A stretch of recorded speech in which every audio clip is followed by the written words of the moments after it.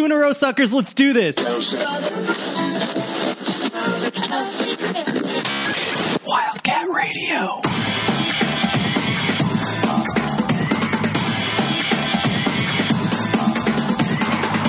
Welcome back, Wildcats, to Wildcat Radio, the most interesting podcast in the world, covering your two-time Arizona football winning team. This is Brian Conger. Thank you for joining us. This is a time of celebration. I love when this team is good. I'm joined by Mr. Rob Bauer, on the wizard behind the BetaRank Advanced College Football Statistical Model, available exclusively on Wildcat Radio AZ. And Rob, man, how are you?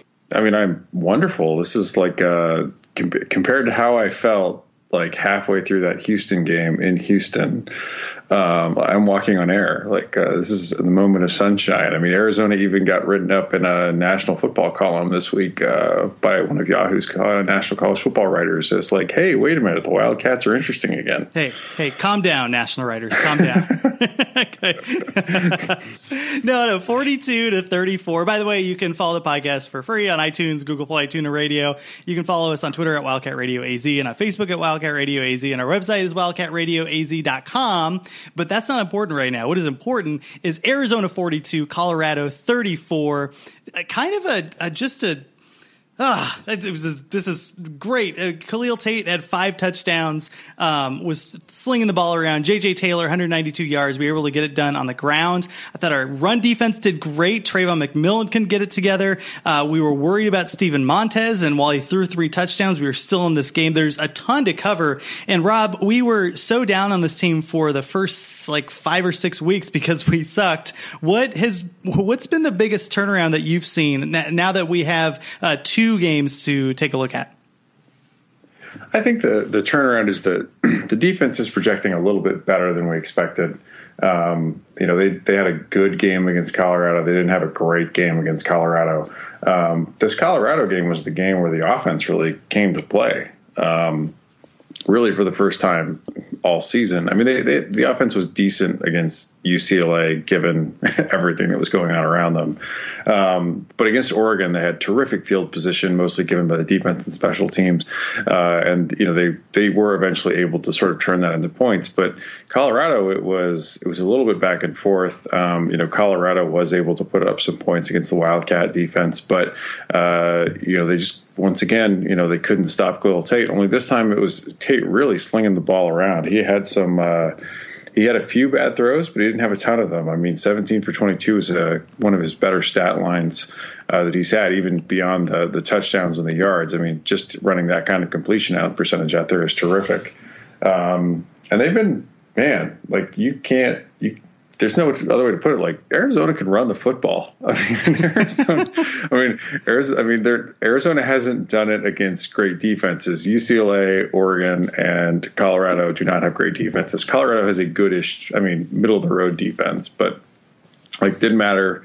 Arizona showed up. Arizona's sort of makeshift offensive line, which doesn't have a lot of depth, showed up and road graded in Colorado against Colorado, and J.J. Taylor had a great night. Khalil Tate looked fast, like Khalil Tate fast on a run. He did.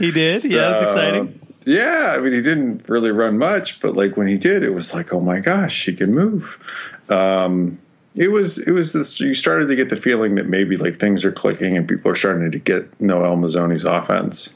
But yeah, I think that those would be my takeaways, I suppose. What did you think of the game that Arizona put together here? So if you were to tell me 2 weeks ago, hey, J.J. Taylor is going to run for 150 or so yards in back-to-back games against Oregon and Colorado, I would have said, hell yeah, that's awesome, man. That's crazy. Yeah. Colorado's defense isn't great, but it's not it's not like Oregon State's defense. And Oregon's defense is bad, but it's not terrible. And I actually loved those front 7 guys. And I know we disagree, and the numbers disagree with me a lot on Oregon's defense. And I'm definitely looking at individual talent rather than the team in Oregon. With all that said, there were really good players on Oregon, and I thought they would really stomp out our run game. So in back-to-back instances, you have J.J. Taylor, somebody that we've been Like, can he really be the guy? Is proving that he can be the guy. And that's super, super exciting for me. I think the other encouraging thing, two other encouraging points of this game. The first is you had Kevin Sumlin in his press conference say, Tate should have ran the ball more. And I'm like, ooh, is that true? Is that true? I think he's getting to a point where, like you said, he's looking fast, and I'm hoping that that's an indication of Kevin Sumlin opening up that offense and letting him run the ball a little bit more, because when he does, he's so dangerous. I don't know. Does that give you encouragement, or am I jumping on a morsel that should be a lot more before I start enjoying it? No, I think that's absolutely right. And I think that for Arizona's offense to sort of add on to what you see out there right now, which is J.J. Taylor can run the ball effectively, that means defenses are going to start to try to key in on him. So then it either has to be what Tate was mostly able to do against Colorado, which is, force you to defend the field by throwing the ball around, and Tate was able to do that. Or the other wrinkle is Tate keeps it. And you're not able to just crash the end in to try to take away the running back. And so if they're crashing the end in, to try to take that away, Tate just goes. And I think for Washington State's offense, which, Cal has a terrific defense. So that performance by Washington State was some of it was Cal's defense.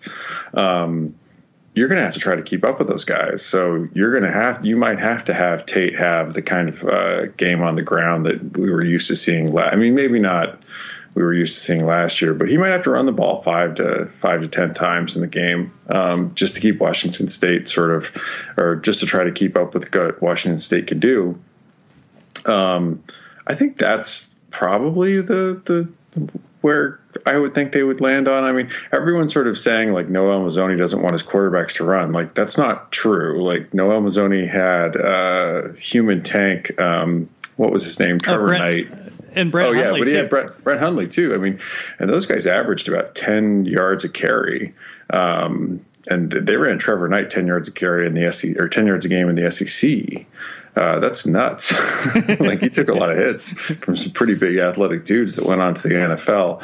I don't think that this notion, like, it's not necessarily Mazzoni's offense. Like, Mazzoni's not afraid to have the quarterback run the ball. Now, he's not going to run it as much as like a run first, read option type offense like Rodriguez ran. But I think at this point it is, Tate has to, if he's truly healthy, and I'm not an ankle truther, I don't think he was, then he should in these next couple games start to run the ball. Because the other part is, if you watch that ASU game, ASU has a pretty good offense. They have some NFL playmakers that are you're also in that game probably going to have to try to keep up against a good offense. So Arizona's got a great shot to get to bowl eligibility, which isn't something I thought was even possible. But I think if you look at those games, if you were to pick one, Brad, Washington State's clearly the better team, but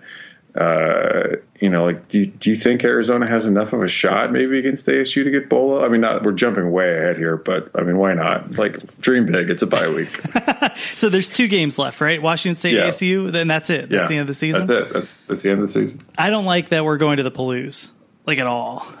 We lost like 69 to, it wasn't 69 to nothing, but it was 69 to like almost nothing. Nice. We went to the Palouse. I don't like the fact that we're going to the Palouse. I think we have a better shot against ASU. Just Gardner Minshew. And here's a perfect example, right? You had a quarterback like Steven Montez, who we were worried that would be able to put up a ton of yards on us, and he did. And they didn't even have Laviska Shenault in this game. Like, he really did put the hurt to our secondary. And kudos to the defense. I want to focus on the run defense after this, but I do think that our secondary still is questionable, particularly the fact that we have some young corners, and sometimes our safeties don't know where they're supposed to be. And that bothers me a lot when you have a quarterback like Gardner Minshew, and added the fact that our defensive line is playing a lot better than I had anticipated. Yeah. So that's a good thing, right? But like, even if they do put pressure on him, he gets the ball out in like 3 seconds, and there's nothing you can do about it. But I do want to focus on the run defense here, because Trayvon McMillan, who is the running back for Colorado, is pretty good. Like he's not. I mean, he's a Division I Pac-12 running back, and has proved that that's the case here. And then when you work back to Oregon with CJ Verdell and some of the guys they have there, they're good running backs as well. And our run defense has really stepped it up. Do you think this is a trend, or is this just 2 games where they've played out of their mind? I don't know. I mean, so the Oregon game, you could sort of say, all right, well, Oregon turned the ball over, made a bunch of dumb plays. Next thing you know, you're behind. When you're behind, you usually have to throw it, try to not burn up clock.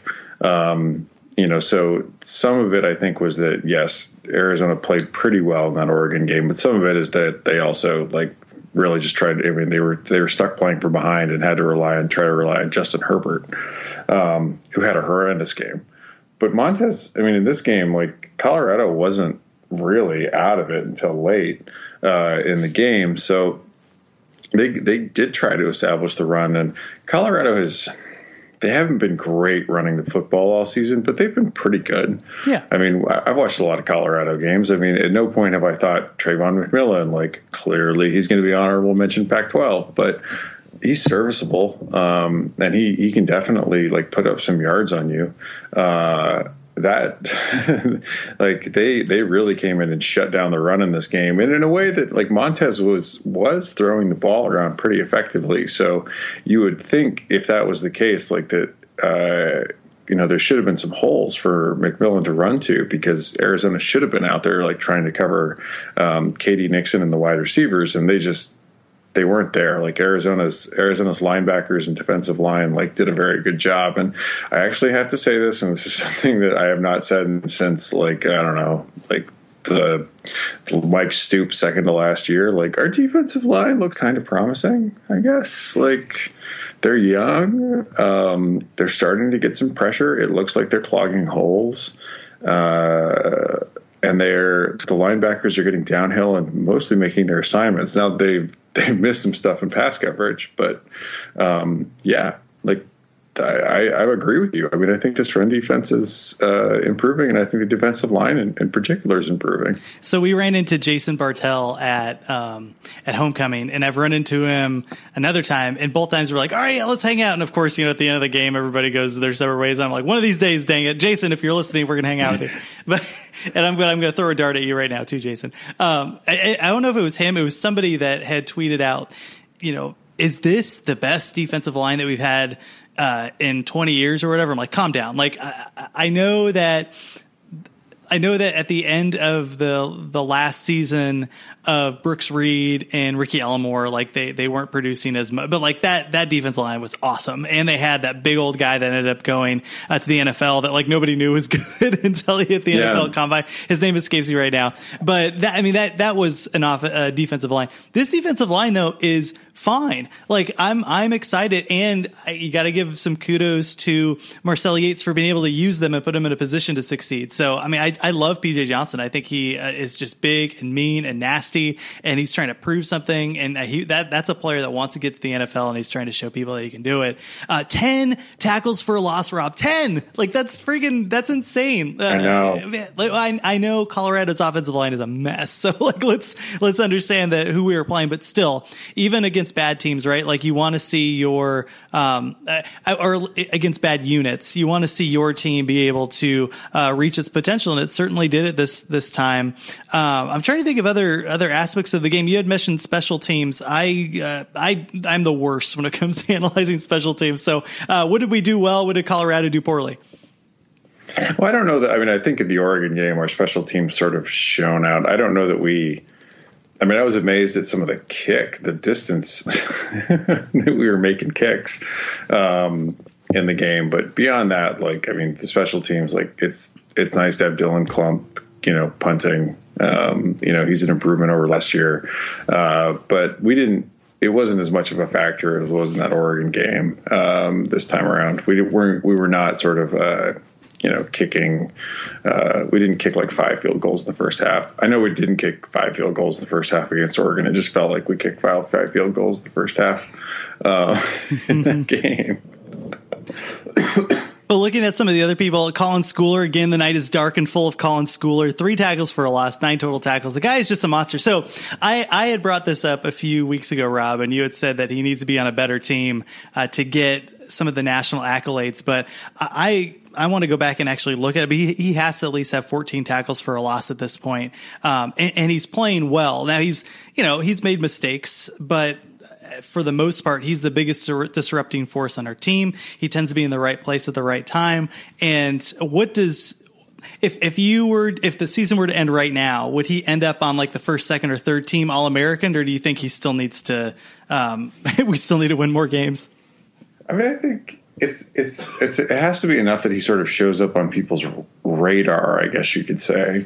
And Arizona is playing well enough that like he is starting to, like, Arizona is starting to show up on people's radar again with another, the win this week. If Arizona is able to pull off an upset against either Washington State or Arizona State, and Schooler has yet another good game, and he'll have every opportunity in those games. He could potentially do it. He's gonna. I mean, some of it in the national voting is. Some of it's who have I actually seen play, and then it's a question of like, are there guys whose stats are so good that I just can't leave them off? Okay, hold on, stop right there, because I'm going to read his stat line. This is disgusting. 101 total tackles, 2 interceptions, 19 tackles for loss, 3 sacks, 4 passes broken up, 4 quarterback hurries, and a forced fumble. Like when do we start putting him on the list, right? Yeah, no, that's right. And let me look at national leaders on tackles for a loss. So he is number 2 actually with 19 tackles for a loss. That's insane. That is insane. And actually, like, he's going to be one of those guys that a lot of writers are going to say, oh, I haven't seen him play. Because none of the writers are staying up to watch Arizona. Although Arizona's played a surprising number of games on ESPN instead of on the Pac-12 network for it's the best. as bad as they've been for some of this year. So I could see that. I mean, I could see him now. Like he's one of those guys that his stats are too good to ignore. The tough thing is, though, is like you're just going to have guys. I mean, so many guys on SEC schools that are just having very, very good years that may not have the same stat lines. But I would expect. I mean, at this point, like he's definitely a shot at second team or third team. He's got a good shot at that with that. If he can keep his stats up that high. Arizona hasn't had their bye week yet, so other guys' stats are going to go up this week as well. But he's got a decent shot there. If he is able to, the thing for Schooler is if he has a big game against Washington State, because it's likely that like Arizona looks like they have some momentum going right now. It's suddenly an interesting game against Washington State. If that manages to stay off the Pac-12 network and end up on a national broadcast, and he has a big game in that game, and Arizona plays him close, like Schooler's probably a second team All-American. Nice. It's good to have the bye week. You have another week for Tate to heal. I know Gary Brightwell was banged up a little bit. We had a Nathan Tilford sighting, so I was like, hell yeah, man, get out there, show them that. And then of course he had one rush for -1 yards. That's okay. It's all right. Baby steps. Hey man, he dressed for the game. Like that's that's an improvement. He dressed and got a carry. He's showing. And they didn't even if he didn't get the yard. Like it's a good decision not to give J.J. Taylor the ball down there. 40 times he carried the ball though. I didn't realize that. I was actually going back and looking at the stats. I'm like, oh my gosh, 40 carries for J.J. Taylor. That's way too many, right? That's a lot of carry. I mean, he had some big runs. I mean, his yards per carry in the game, even though he ended up with 192, don't jump out at you. But they were able to move the sticks consistently with Taylor, and just able to get out there and run the ball really well. And it seems like too many carries for J.J. Taylor, but I don't know. Like he's taken the punishment really well, and it's not like he's out there going against Bama. Like, that's true. And he got his little crab walk thing going on at the end. I appreciated that. Yeah. That was cool. What else? Anything else in this game that we should cover? I'm trying to go back, and I like that Shun Brown got the ball. I mean, like, it seems like they are specifically making sure that he gets the ball in his hands. And I know that the stats don't jump out. I think he had like 50 yards or something, but 5 receptions. Anytime he gets the ball in space, that's a good thing. And I'm glad that they continue to do that. Anything else that stuck out for you as we continue grinding?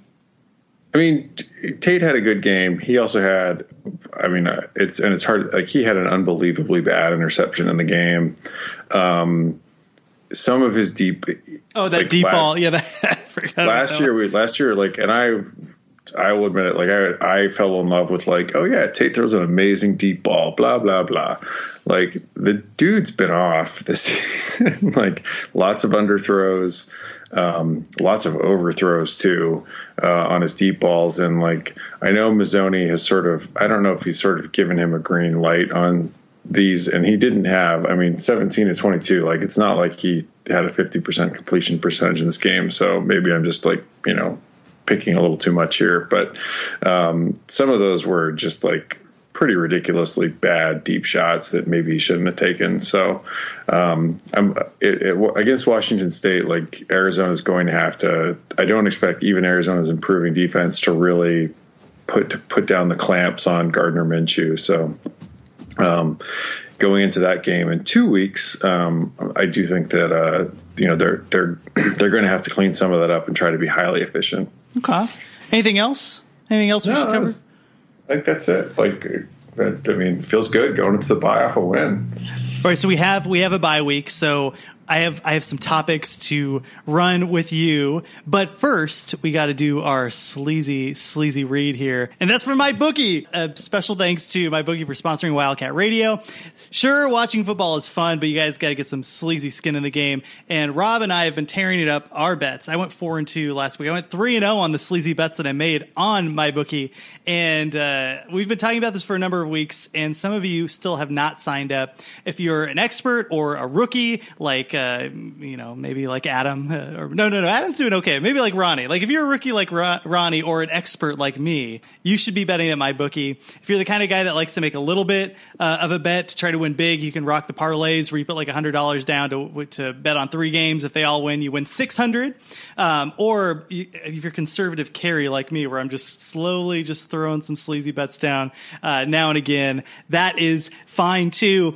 There's so much to bet on: basketball, hockey, primetime fights, and more. I recommend these guys because they have good online ratings, and I took the Pepsi challenge with them. I actually put in some sweet fake cash in MyBookie to check out how it's going, and I really do like their website. It's nice to have. I used another book. If you have another book, you should have 2. That way you can go back and forth and change and check the lines. But if you're looking for your first book, this is a good one because they're giving you 100% bonus for the first time that you put some money down in your deposit at a minimum of $100, but this is what you put $100 in and they match the $100. You can start betting that now. You should definitely do that. You can also follow them on Twitter or Instagram at MyBookie. They personally respond to every mention in direct message. I don't do that. I try to. I don't respond to the mean ones. Not to mention they've given away more than $10,000 in free money, so definitely follow them on Twitter. Know when the lines come out first. And log into MyBookie right now. Don't miss out. They're going to pull the 100% sign-up bonus, and I think it's either this week or next week. If you use the promo code Wildcat, you'll get the first deposit matched 100%, minimum $100. That's promo code Wildcat. You play, you win with MyBookie, and you get paid. And I'm not going to lie, man. I'm doing pretty well. This year. You are doing really well this year. Anyway, let's get into some real talk here. We have a player on the Arizona basketball program that got an extreme DUI, and people make mistakes. I understand. And probably some other things going on there that we don't know. But that said, Rob, an extreme DUI is twice the DUI level. Like that is very, very bad. And driving in the community when you're a member of the Arizona basketball program and you can have somebody drive you pretty much anywhere you want, and you have Uber, like there's no excuse for this. I thought a 1-game suspension was ridiculous. And I know that some people, like, It was interesting because I put it out there, and usually when I say anything bad about Arizona basketball, I get like 18 replies immediately. Only got 2. And I'm not saying that he should be this player should be kicked off the team. I don't think that I think that it's good for him to be practicing with the program. And obviously, like when you have a tough time, it's good to have the team surrounding you and your friends surrounding you and have something that you can put your focus into. I totally understand that.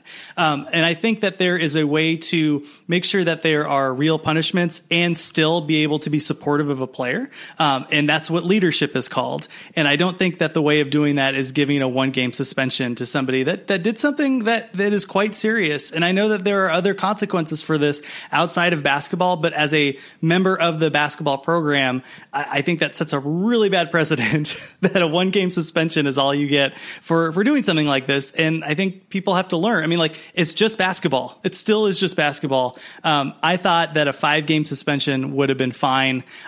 If they would have dropped a 3-game suspension, I probably would have said, well, that's pretty ridiculous, but okay, whatever. I thought one was just laughable, and I'm curious what you think. Oh no, one is a little absurd. For example, I mean, a football season is 12 games. If someone was suspended for 1 game for an extreme DUI in football, I would be surprised. Like, that would seem light. A basketball season is around 30 games. I mean, a 1-game suspension in a basketball season just seems,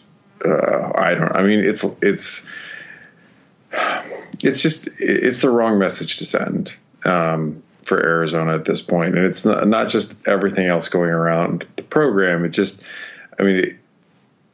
is a little bit too much of like, well, so long as Sean Miller's the one handing down the punishments here, like, it seems a little bit too much like a player's coach, I guess you could say. And you need to be sending a message with a DUI at this point at that level, for Arizona's flagship program it's too much. He should be sitting, like, it's not like any of these games early on in the season are that vital. Arizona's non-conference schedule under Miller has not been exceedingly taxing. So, sitting him is not going to have some repercussions on whether Arizona makes the NCAA tournament or not. And if they did sit him, it's something the NCAA committee would definitely take into account if they did. So I'm with you. I think it's ridiculous. I can't come up with any justification in my head that says, yeah, 1 game is acceptable for this kind of mistake. I mean, it's just, there's, you're at this level, at this level of a DUI, it's just lucky that he didn't kill someone. Like, yeah, that's where you're at. That's where you're at. And nobody got hurt, thank God.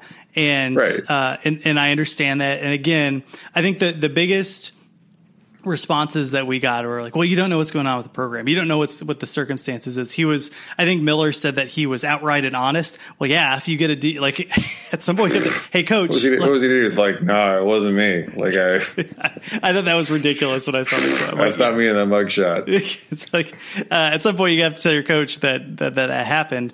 And, with all that said, that's true. I don't know what's going on in the program. I don't know the personal circumstances. Sean Miller knows him better than I do. I don't know this player at all.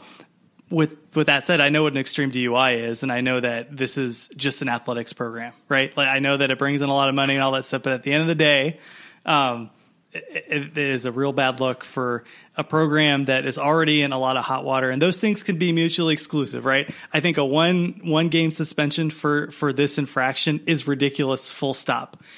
But you can't ignore the context that this program is in, which is a national media ESPN is just looking to take a bat to our head every single time. Like, it's ridiculous how insane, not I don't want to say, but it's ridiculous how, like, they keep trying to poke us. You have Dick Vitale out there screaming his head off and just being ridiculous. And I mean, there's a lot of bad attention circulating this program. You just had a coach fired for possible sexual misconduct in the football program. And now you have a coach that is closed off to the media. Like, right after that, it seems like they didn't learn the lessons there. It doesn't look like we're learning the lessons here, where it's like, if because we're in this, you can't ignore the context that you're in. You just can't. So I think that we should have had a larger suspension period. And I'm also saying that, hey, just take a look around and see what's going on with the program. We should probably be on our very best behavior. And that didn't seem like to be the case. So on this podcast, we will stop talking about this, but I did at least want to address it. And I can't promise that I won't mention it again on social media, but I will try not to. But, but you know, when something but, like this, I mean, come on, like I guess what's surprising to me out of this is if there's something that Arizona should have learned from Rich Rodriguez's just total mishandling of the Orlando Bradford situation. And that situation is not something that we have seen like situations play out across college sports, is that it's really time to take discipline out of the hands of college coaches for off the court, off the field infractions, because they don't make good decisions when it comes to discipline.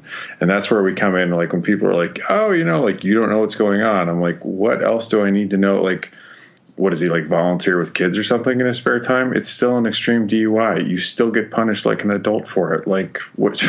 It doesn't. There's the part of it where you don't know what's going on. I'm like, yeah, like you said, but I know this. Yeah. And this isn't an attack on the player. This is I want to direct the 100% of the focus on the program and on the coaches, because they're the ones that are setting the punishments. They're the ones that are the ultimate representatives of this university. And here we are again. It's a pattern. Sean Miller and Kevin Sumlin should not be making disciplinary decisions for off the field, off the court infractions. If it involves the police, this needs to be handled by the athletic department and by the university, because they are going to make better decisions than coaches. Full stop. We have too much evidence lately of coaches making horrific decisions, including at the University of Arizona, about disciplining players for things that involve the courts. No more of this. Yep, that's fair. All right, we'll stop there. I just wanted to address it this one time on this podcast, and we'll move along, trying to be more positive about the basketball program. And I am actually really excited. I'm always really excited about basketball season, but this is, one of the first years where Arizona doesn't have the expectations of the entire conference and this fan base on it to win a national title. I mean, and you can criticize Miller on one thing and call balls and strikes and make sure to compliment him on another thing. And I think it's a high compliment to have a program that year after year is at least competing for a national title. We haven't gotten one. We haven't gotten the Final Four, but we have had teams that had the talent to do so. We've had a couple bad breaks in the tournament, a couple not bad breaks in the tournament. But every year we're super competitive. This year, Rob, is kind of the first year where that isn't the case. We still have a chance to make the tournament, I think. There's certainly some talent, but I watched the whole exhibition game against Western New Mexico Sisters of the Poor or whatever, and that team was so. Did you watch that game? No. Oh, they were so bad. It was inappropriate that they brought that team to McHale Center. It was embarrassing. So it was one of those games that was so lopsided and so bad that you couldn't really. It's like watching those high school mixtapes of those players that are crossing over, me basically, and then dunking on him. Look at this guy. He's awesome. Looking at the players that he's playing against, and it's hard to tell whether or not they can compete against another team. But how excited are you for basketball season? I'm actually really excited for this basketball team. I think part of it is that there's not this sort of crushing expectations that you mentioned. At some level, it almost stops being fun. I mean, that sounds like a weird thing to say, because you're getting to see some of the best, college basketball players in the country, guys that are going to get drafted. But, getting sort of constantly lit up, if you're an Arizona fan, by other fans in the Pac-12, by other basketball fans around the country, when your team doesn't live up to the insanely high expectations that come with recruiting at the level that Sean Miller has. It's almost it kind of feels nice to be coming into a season, like you said, without the Final Four or bust sort of hanging over Miller, and you just kind of feel like you can sit back and enjoy what could be an interesting basketball team, and a team that I actually be surprised if they didn't make the tournament. I think they still have a ton of talent, and a lot more talent than most other teams are going to run out against them on any given night. And the Pac-12 sucks. Right. I mean, it's such a bad conference this year. I'm a little. It's a little frustrating to me that of all the people that are like in a ton of hot water in college basketball, like Dana Altman isn't one of them. That's very true. Yes, because Dana Altman on top, like, yeah, keep going. On top of like literally everything we just said about like, hey, like, don't let coaches discipline players. Like, you know who's really bad at that? Like Dana Altman, Dana Altman and players and sexual assault and you name it. Like, doesn't matter. Dana Altman's got a terrible record at it. Like, and he's like, if Dana Altman hasn't been recruiting dirty, I'll be shocked. That was what drove me nuts is that all the Arizona players that committed to Arizona went to Nike, like they're doing the same freaking thing. Like, right, of course they are. Like Bol isn't like, oh man, like let me go hang out in Eugene at like some program that like, you know, has a Final Four in its history, like for funsies, you know, and play for Dana Altman. Like, of course that's not happening. Come on, let's be realistic. So, like the fact that it's a little irritating to have Oregon like picked to win the conference, but I don't know. Like, I'm not a Dana Altman believer. I think he actually like tends to underachieve versus his talent. I don't think Steve Alford is a good coach still at all. So I think that Arizona could definitely make a run in the conference because you're right. Like, who else is there? Like, kind of Washington, I guess. You know, it's funny. I was listening to. He's a good coach. Yeah. He's well. We'll see. I think that team will be good, and they'll make the tournament, and they have a chance of winning the Pac-12. But let's see how he does over the long haul in Washington. I will push back real hard. For all the dumping that we just did on Dana Altman, I think he's one of the best coaches in the country. I think he's that good. Like, I always bet on Dana Altman at the end of the year, and it almost always works. Like, this Oregon team will suck for the first 3 weeks. And everybody's like, what happened to Oregon? They'll just forget, they have this recruiting class. And then they will put it together because that's what good coaches do. They see what they have and they start like college basketball is all about betting on the coaches. The players are, there are instances where the players are like so talented that it just changed. Like even Steve Alford, you know, can be good. But, by and large, I'm always looking at the coaches. I think Dana Altman is one of the best. With that said, there was this whole all this information coming out of UCLA where there's this grumbling of nobody knows whose team it is, and you have all these 5-star players and 5-star players from last year that thought they were going to the NBA, and they're all fighting for whose team it is. Yeah, that sounds like that's going to work out real well down there in Westwood. Well, it always goes. I mean, like even like Ben Howland towards the end of his tenure there sort of lost. He had a couple of bad apples on the team and sort of lost control of the team. Ben Howland has far more of an engaging, personality and domineering personality than Steve Alford does. And if Ben Howland couldn't keep a lid on the zaniness of UCLA throughout his entire career, like Steve Alford is clearly not going to. Yeah, good luck, buddy. Yeah. All right, let's get into our sleazy bets. Hey, can I get some Pac-12 gambling advice up in here? Is William Shatner? You want it? Pac-12 gambling lines? You got it. Nice. You want it? Baby, just bust a move. Okay. All right, dirty people. We are back, and we are excited to go through the Pac-12 slate this coming week, which is week 11, Rob? Yeah, week 11. Oh, my gosh. That's nuts. I know. It is not. It is so busy doing all of this every week that it is amazing to me that it's like, oh, yeah, like I'm going to be in Tucson for Thanksgiving. And college football is almost, to the bowl season. Let's shift to this week here, 11 a.m. Pacific time. UCLA on the road at Arizona State. ASU coming off that big win against Utah. UCLA just getting punched by Oregon. Let's what we normally do with the Sleazy Bets is we go through all of the games this week, and then we talk about the games that each team had in the prior week. So let's start, Rob, with UCLA. They lose by a lot to Oregon, but a lot of weird stuff happened in this game, right? Yeah, the game was, if you were UCLA, you very nearly outgained Oregon. fairly even, I believe, in time of possession. Joshua Kelly had a pretty big game in this game. He almost had 100 yards just in the first half. The problem is that Dorian Thompson-Robinson came out 1 for 8 before eventually being pulled, and Wilton Speight coming into the game. But whether it was, Oregon, running a fake field goal for, points and UCLA just not even covering it, or miffed punts, bad turnovers, poor decisions all around by this UCLA team. And it was with this UCLA team in this game, it would be a bunch of very good plays strung together, followed by one horrendous mistake.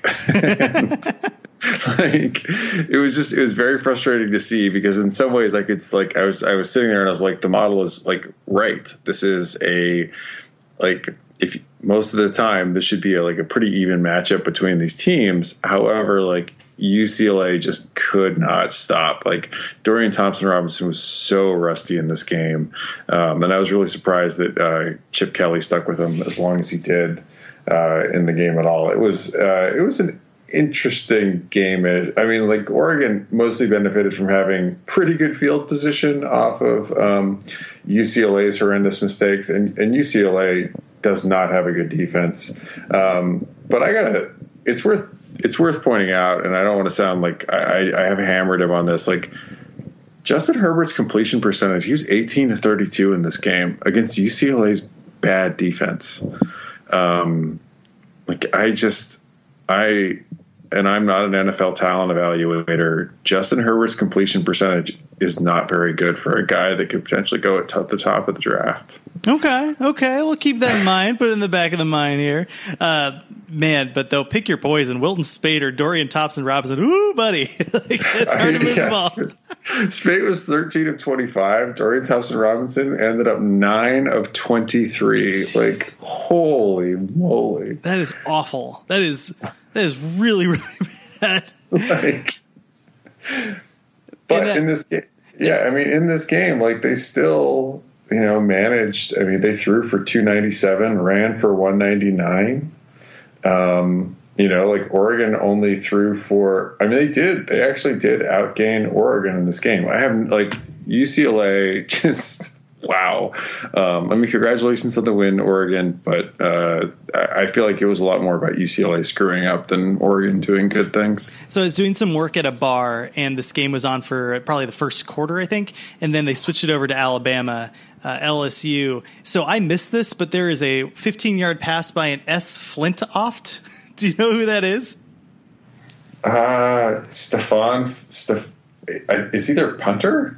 I'm wondering if that was the special teams thing. Oh, it is the punter. Oh, okay. Yeah, he's the punter. It would have been way better if they put in the walk-on quarterback, just to really rub everybody's nose in it, and then came back to Thompson-Robinson. I really thought Rick Neuheisel's kid is a graduate assistant on staff, and he's obvious because he has the blondest. If you were ever asked to define what blonde hair looks like that kid has the blondest hair you'll ever see. So he's obvious when you see him on TV. You're holy smokes, that kid's spent some time in California. And it's just suit him up. Does he have any eligibility left? He's got to be better than these two. Oh my gosh, so bad. Hey, let's move on to the Utah against ASU game, because if you're a Utah fan, don't be sad. It happens to almost every team in the conference. And Manny Wilkins came out on fire. Like you mentioned, Benjamin had a heck of a game. But what are some other things that stood out for you in regards to how ASU was able to, keep Utah to 20 points? And I think I know the answer to this, but the other, it might not be a surprise, but also be able to step on the gas against a really good Utah defense. So part of it is Huntley had 2 interceptions, and then Jason Shelley had 1. So they're already, Manny Wilkins had 1, just his worst, just horrendous interception in the game, in the second half. But Utah's already, down -2 on turnovers. So that's a big part of it right there. But Utah, I don't know whether they felt like they had to try to keep up, but they they didn't give the ball to Zach Moss nearly enough in this game, and I don't know why they didn't give the ball to Zach Moss more, given that Huntley didn't seem quite as sharp as he maybe needed to be in the game. And then once the backup was in, like, they were, throwing to try to catch up, but they really should have given the ball to Moss more in the game overall. Like, only 18 carries. I mean, Benjamin, on the flip side of it, had 27 carries. Like, you would have much more expected coming into this game that Zach Moss would be the one that was approaching 30 carries. Yeah, I don't know. Like, Utah, I think Utah will be fine. They are a flawed team. They're a good team with a flawed quarterback. And what are you going to do? Like, you just clamp down, try to give the ball to Moss more, and just hope for the best. And that, when we were previewing this last week, Rob, basically we were saying, like, right, Huntley gets 15 passes or so, and that should be cool. Well, no, it wasn't really cool. He had 2 interceptions on those 15 passes. So let's stop throwing the ball to the other team. How about that, Huntley? Still, I'm still fairly bullish on this Utah team. I think every team's going to slip up every once in a while, and we shall see what happens. But the ASU Devils have UCLA. They're a 12.5-point favorite. And what does the model say about this matchup? So the model's got this. ASU comes in with an 89.92% win probability. The model was fairly impressed with the outing that ASU's offense had against Utah's defense, and ASU's offense, which had been sort of hovering in the 20s, is now up to 18 after this most recent performance, and really rightly so. They had a heck of a game against that Utah defense. UCLA has nothing like that defense. So I would expect Manny Wilkins and company to have a field day against this UCLA defense. I like Arizona State, even though that seems like a big spread. The model thinks that the spread should be bigger than that coming into this game. The model would approximately have it at about a 17-point spread. So, give me ASU. I would almost take ASU with 17 points. I'd have to think about it a little bit more, but I think 12.5 is way too little for a UCLA offense that could be a mess. The one thing to keep in mind is that I'm still not convinced of ASU's run defense. I think it is what it is at this point. So Joshua Kelly, the defense is bad. Yeah, Kelly's going to get like 150 yards again and like probably 2 touchdowns. But I think that Wilkins and Benjamin's going to get 200 yards in this game, right? Like, he's just going to run the ball everywhere. Right. I mean, if Arizona can show up and run the ball pretty effectively against them, and I mean, Oregon was pretty good at it too. I fully expect that ASU, which does like to run the ball and then, be able to throw over the top with Manny Wilkins throwing to his wide receivers. I like ASU to have a good game in this game against UCLA. Like, good luck keeping up. I mean, especially because, UCLA looked like such a mess at quarterback. All right. Moving along at 12:30 p.m. Pacific time on ESPN, the number 8 Washington Huskies roll into Boulder, Colorado to take on the Colorado Buffaloes. And Washington State coming off of just a stupid game against Cal, like just so dumb. And I watched the end of the game. I know you watched the beginning, so I think our powers combined, we can stab each other in the eye with scissors, describing what happened in this game. But obviously Cal's defense is quite good. Minshew was fine, but how come Washington State really couldn't pull away from Cal? I mean, a lot of it, if you look at it, because Washington State is they hardly ever run the football. So if you hardly ever run the football, you're really dependent on Minshew hovering around 70%-ish on his completion percentage. He only went 35-51 in the game, which is, I guess, close enough-ish. But like, Cal does things that really good defenses do, and this sounds like a very obvious thing to say, but like, Cal makes tackles in space. And the whole point of spread offense very often is to try to get players out into space, and it's often the responsibility of the ball carrier or ball catcher just to make one guy miss, and then they can make big yards. like Cal, you don't make that guy miss. Like he makes the tackle. And it's something that Washington State was really struggling with in this game because they were not able to sort of get those additional extra yards after the catch that they kind of rely on. And Minshew, he's a smart, good quarterback. Like he's not going to go looking for stuff that's, unavailable out there. So he often throws down to the check down and looks to pick up extra yards there. It just wasn't there. In the game, in this game, like they weren't getting a lot of yards after the catch, and it really hurt them. And Cal's offense sucks. It sucks. It sucks. It's so bad. Chase Garbers, 50% completion rate, basically 127 yards, a touchdown, and an interception. They cannot move this football. Again, he was the leading rusher on this team. Friggin' Chase Garbers over Patrick Laird. This is such a gross offense. And shouts to Washington State for being able to make sure that they did not score more than a touchdown. But something's got to change over there at Cal next year because this is not looking good. It's amazing to me, and it should be like everybody at Cal said, like, "Oh, I just need someone to coach defense." Like, they went out and got Wilcox, and he hired DeRuyter, and this defense is phenomenal. Like they're ranked at number 11 in beta rank right now, like easily the best defense in the Pac-12. But whoa, like you take Sonny Dykes' recruits on defense and mold them into this machine. Okay, like I didn't see that coming. Congratulations. But somehow we have taken Sonny Dykes' recruits on offense and molded them into the most inept offense maybe in the country. Like I don't just the dichotomy here of like good on you, like congratulations. Like I wouldn't have expected that, like given how bad defense was played under Dykes, but I really would not have expected the offense to be this bad given how good the offense was under Sonny Dykes. The Pac-12 is the best. It's so dumb and it's so good. It's just like if you could combine, it sounds weird to say, if you put Oregon State's offense and Cal's defense together, they would be the best team in the Pac-12. That's great. Oh my goodness. All right. So let's move on to, let's talk about Colorado. So Colorado lost 34-42 to Arizona.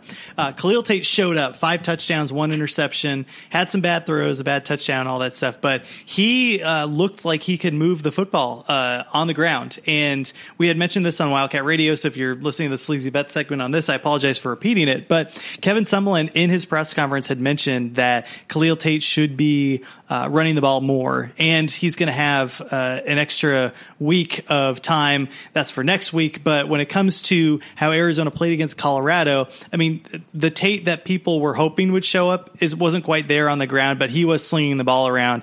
And you had J.J. Taylor, Arizona's running back, run for 192 yards. And just this Colorado defense couldn't stop Arizona, right? Yeah, and they've been plummeting. I mean, this Colorado team, which in the earlier season looked pretty good and was making the preseason prediction that they would sort of sit somewhere in the 70s, look really bad. Like they've been, in the last couple of weeks, they have just been in free fall. I mean, yes, they've lost all those games, of course, since they started out 5-0, but they're down to number 83 in the model. The offense, which, and the defense, which had been kind of up in the 30s, the offense is at 76. The defense is at 79 now after their performance against Arizona. So this Colorado team is really scuffling along. It's not just Laviska Shenault.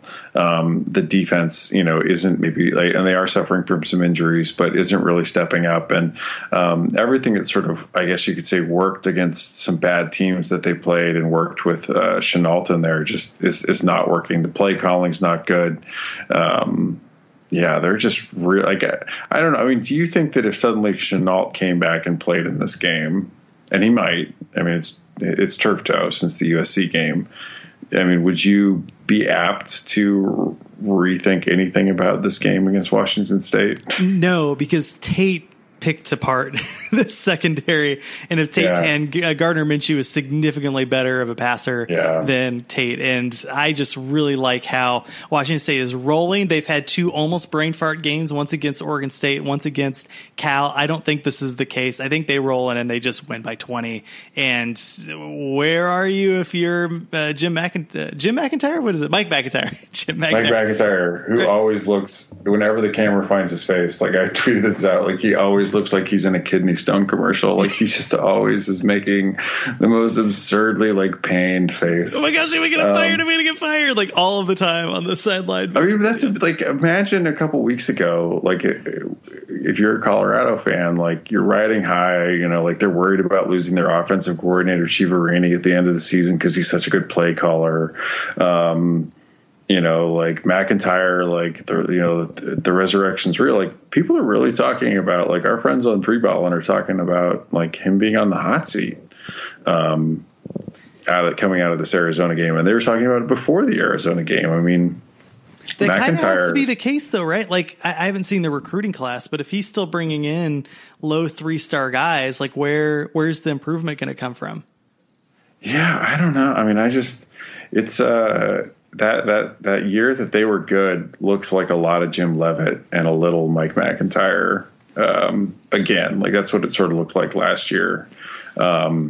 This year, it looks like that might be the case again. What did you say? What the line was yet on this game? So Washington State is a 4.5-point favorite on the road. What does Baderang say? Yeah. What? Not that.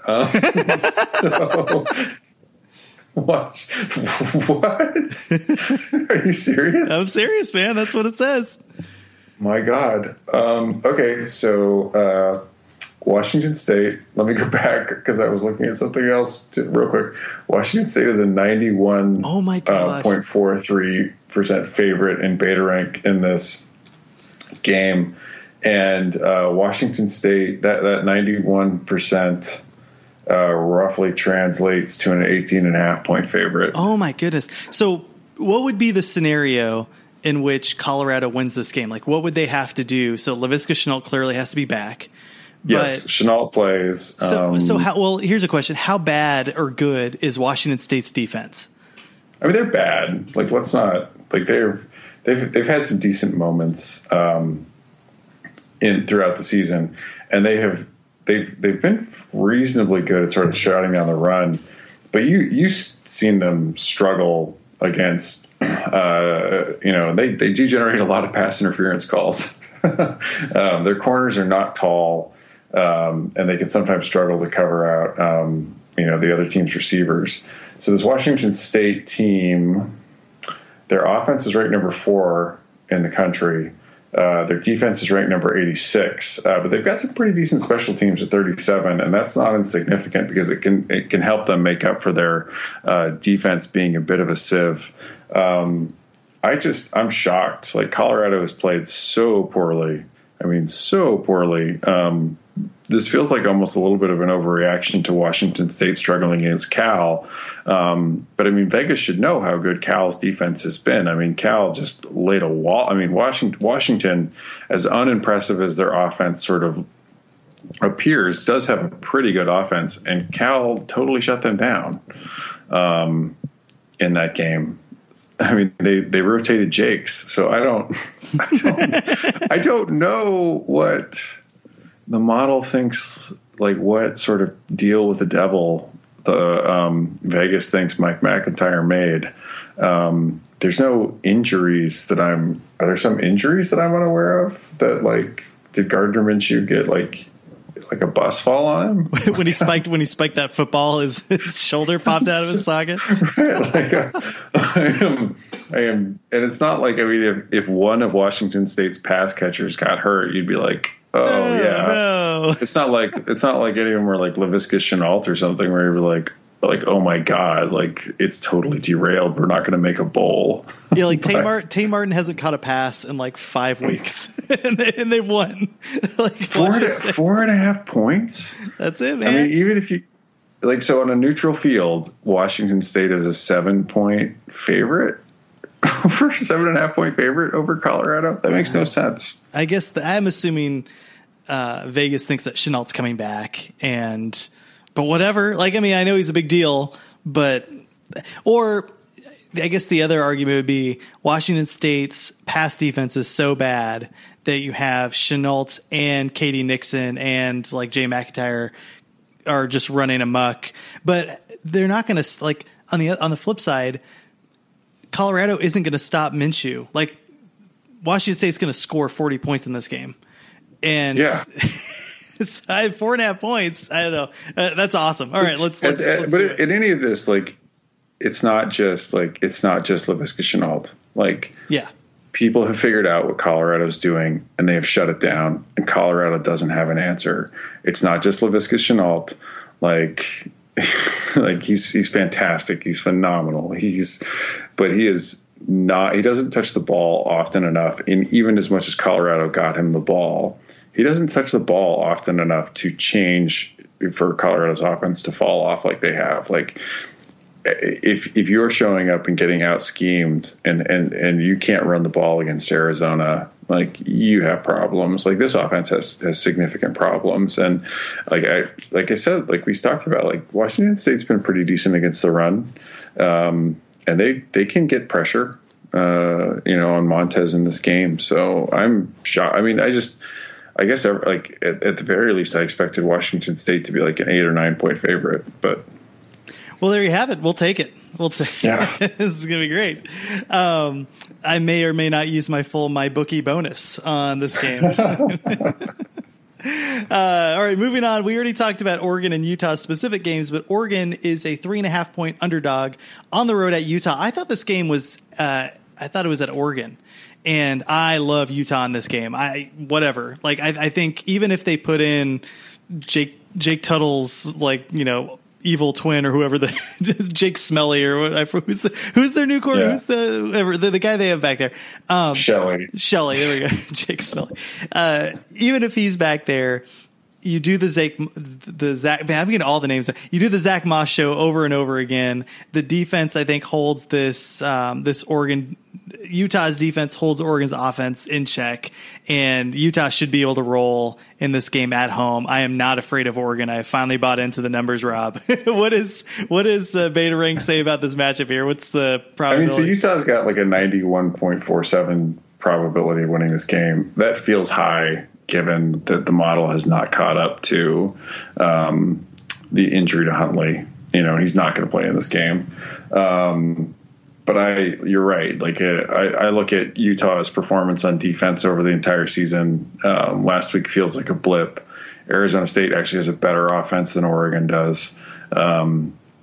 There's Justin Herbert is not going to be throwing to N'Keal Harry or Frank Darby in this game. He is, and I don't know. I mean, do you think it all comes down? I mean, whether you believe Oregon's going to be able to run the ball. I mean, I think Utah will. I think Utah will be able to run the ball. But if you think Oregon can run the ball effectively in this game, sure. But I don't against this. And if you take that away, and they have to rely on Herbert to carry them for the whole game, like other than the Stanford game, he hasn't shown he could do that. What's going on with Jim Leavitt there? He has. I mean, the secondary is a mess, but that front seven should be good. This is the big, like, of all the things that I thought I knew coming into the season. I thought I knew that Washington would probably win the conference, given how bad things were. So I was wrong there, but I don't think I was as wrong as I was about, like, Jim Leavitt's going to have this Oregon defense even better than they were last year, and they just haven't. They have fallen off. They had a big jump with him last year, but they're not executing. Like, they're unable to get off. They're unable to get off blocks. I mean, they have some individual moments, but as a defense, they really struggle. I mean, they're better against the run than they are against the pass. I mean, they do really struggle with the pass, but it's not just. I mean, most of it you could say is on the secondary, but they're not getting great pressure in a lot of games either to put pressure on guys. And I mean, in that Arizona game, Arizona showed up and ran all over him. UCLA was able to. I mean, Joshua Kelly had, before UCLA really committed to throwing the ball in the second half. I mean, Joshua Kelly had almost 100 yards in the first half against this Oregon team. I don't know. When you look at it, like, you can easily end up, like, waxing poetic about each individual player and, like, Jordan Scott and, like, how they could be in the pros, but man, as a unit, they just don't have it together.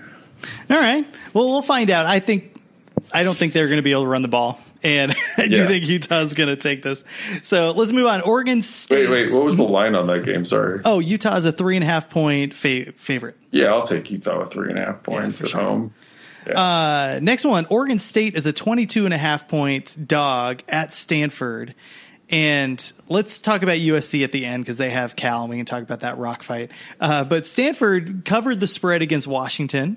So that was exciting. You can't throw 3 interceptions in Seattle and expect to win that game, though, particularly when Bryce Love is only running for 75 yards. Like, that was just a bad game by Kevin Costello. KJ. Kevin Hogan, KJ Costello. Kevin Jones Costello. 3 interception this game. You should say like Jake Costello or something. For sure. So, you take a look at this. Washington came out and took real control of the game for a really long time.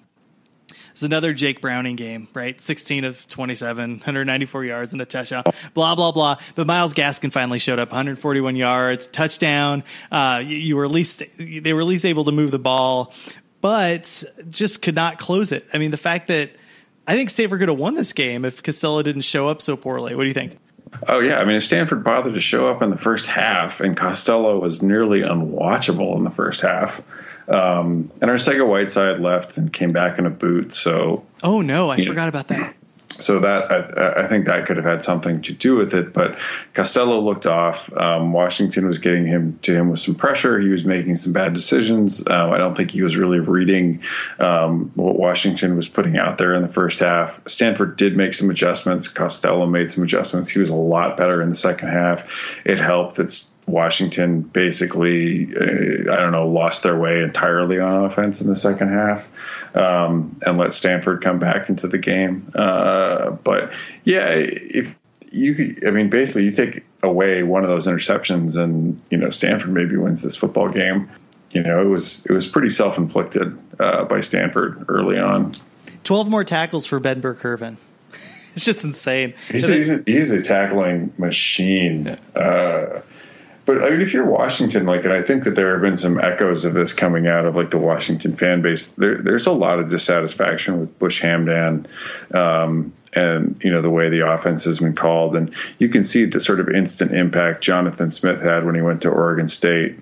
And I think that I wouldn't be surprised if Chris Peterson, who's a very loyal guy, doesn't make a move because you at the level that Washington wants to compete at, you just have to be better schematically than they've been. Yeah, you got to bring in somebody new. I mean, you have, and one other thing to mention is Salvon Ahmed came in again, which is nice because he's the future of that running game.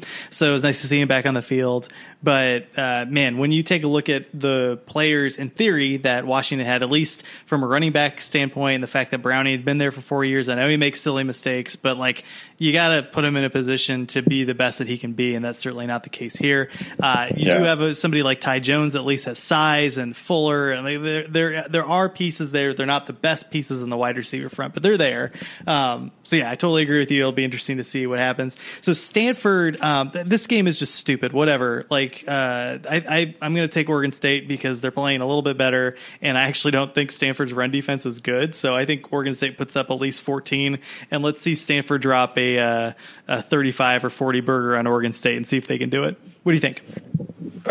Stanford's got a 98.54% chance of the model, which is actually the highest that I let the model grade out. Oh, so, no.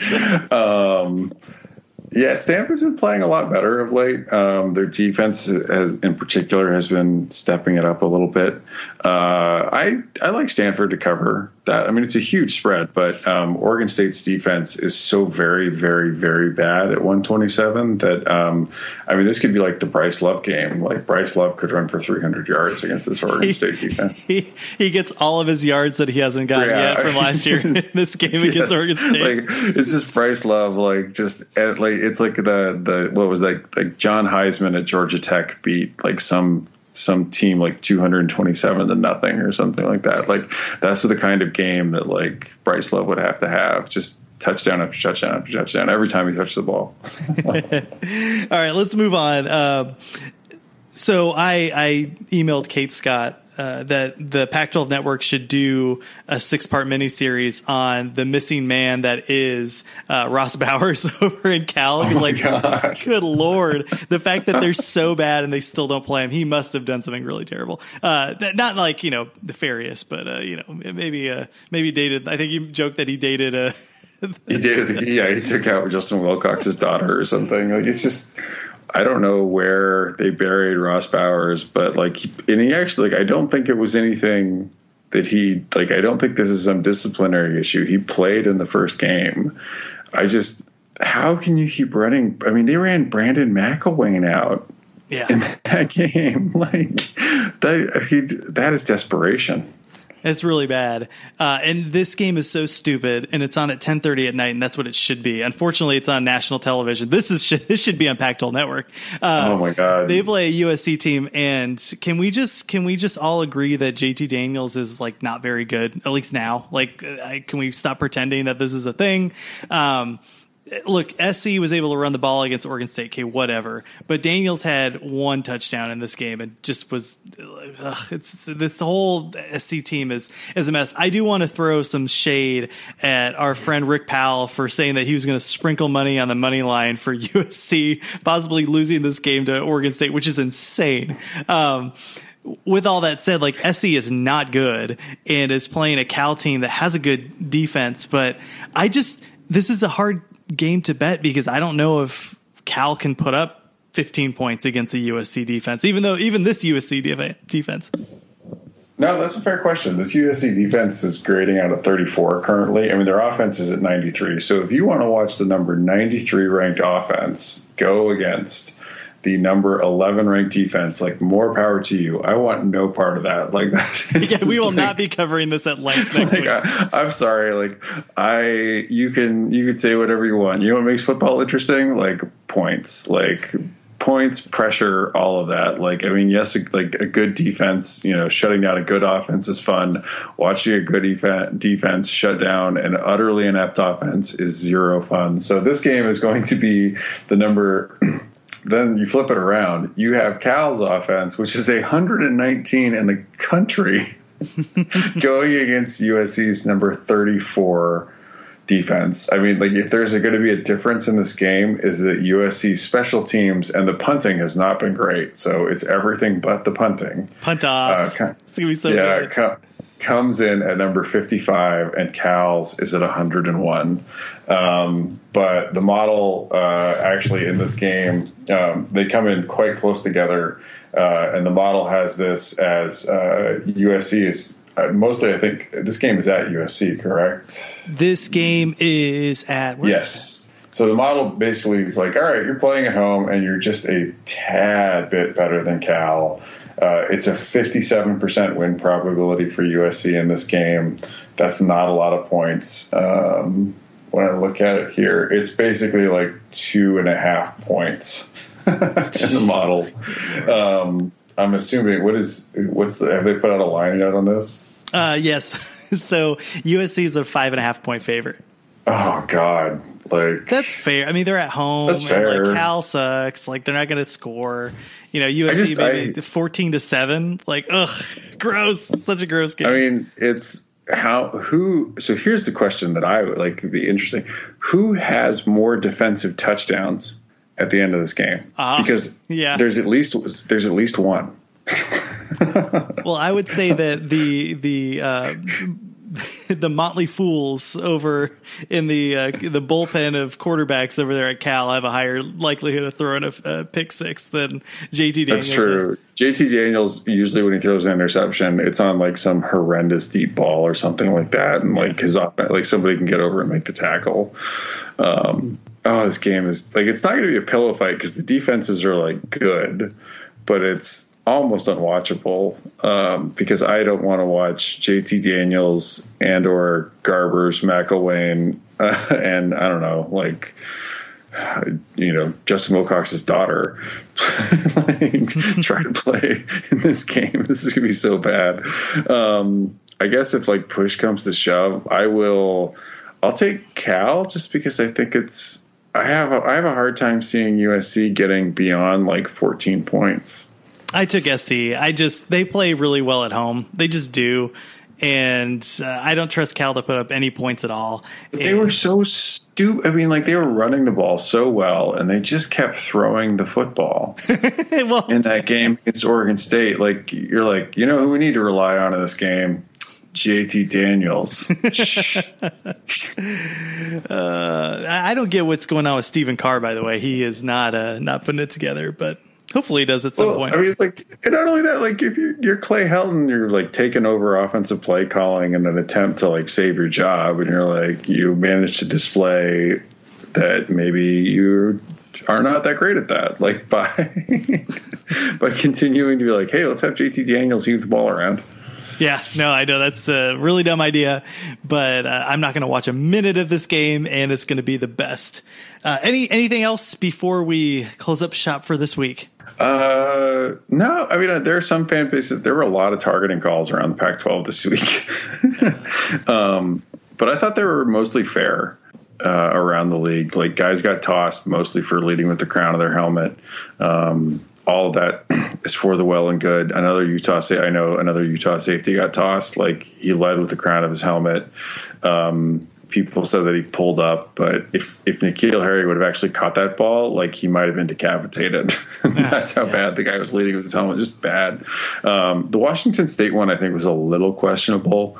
The player that got tossed, but he did make contact with the came in high, on that. So, but I feel like the league, even if the home fans are a little agitated with it, like, I thought the league did a pretty reasonable job with it this week in the games that were out there, even though there were quite a few targeting calls this week. Far out. We'll stop hitting each other in the head. How about that? Yeah, like, don't lead with the crown of your helmet. Like, heads up football. Like, like, have your face mask up. All right, everybody. After the election, I will have plenty more time to spend to rock our sleazy bets and our contests. So thanks for everybody for submitting all the Run the Gauntlet stuff. That will be up and running in a week. Rob, thanks for joining us, and we'll catch you next week.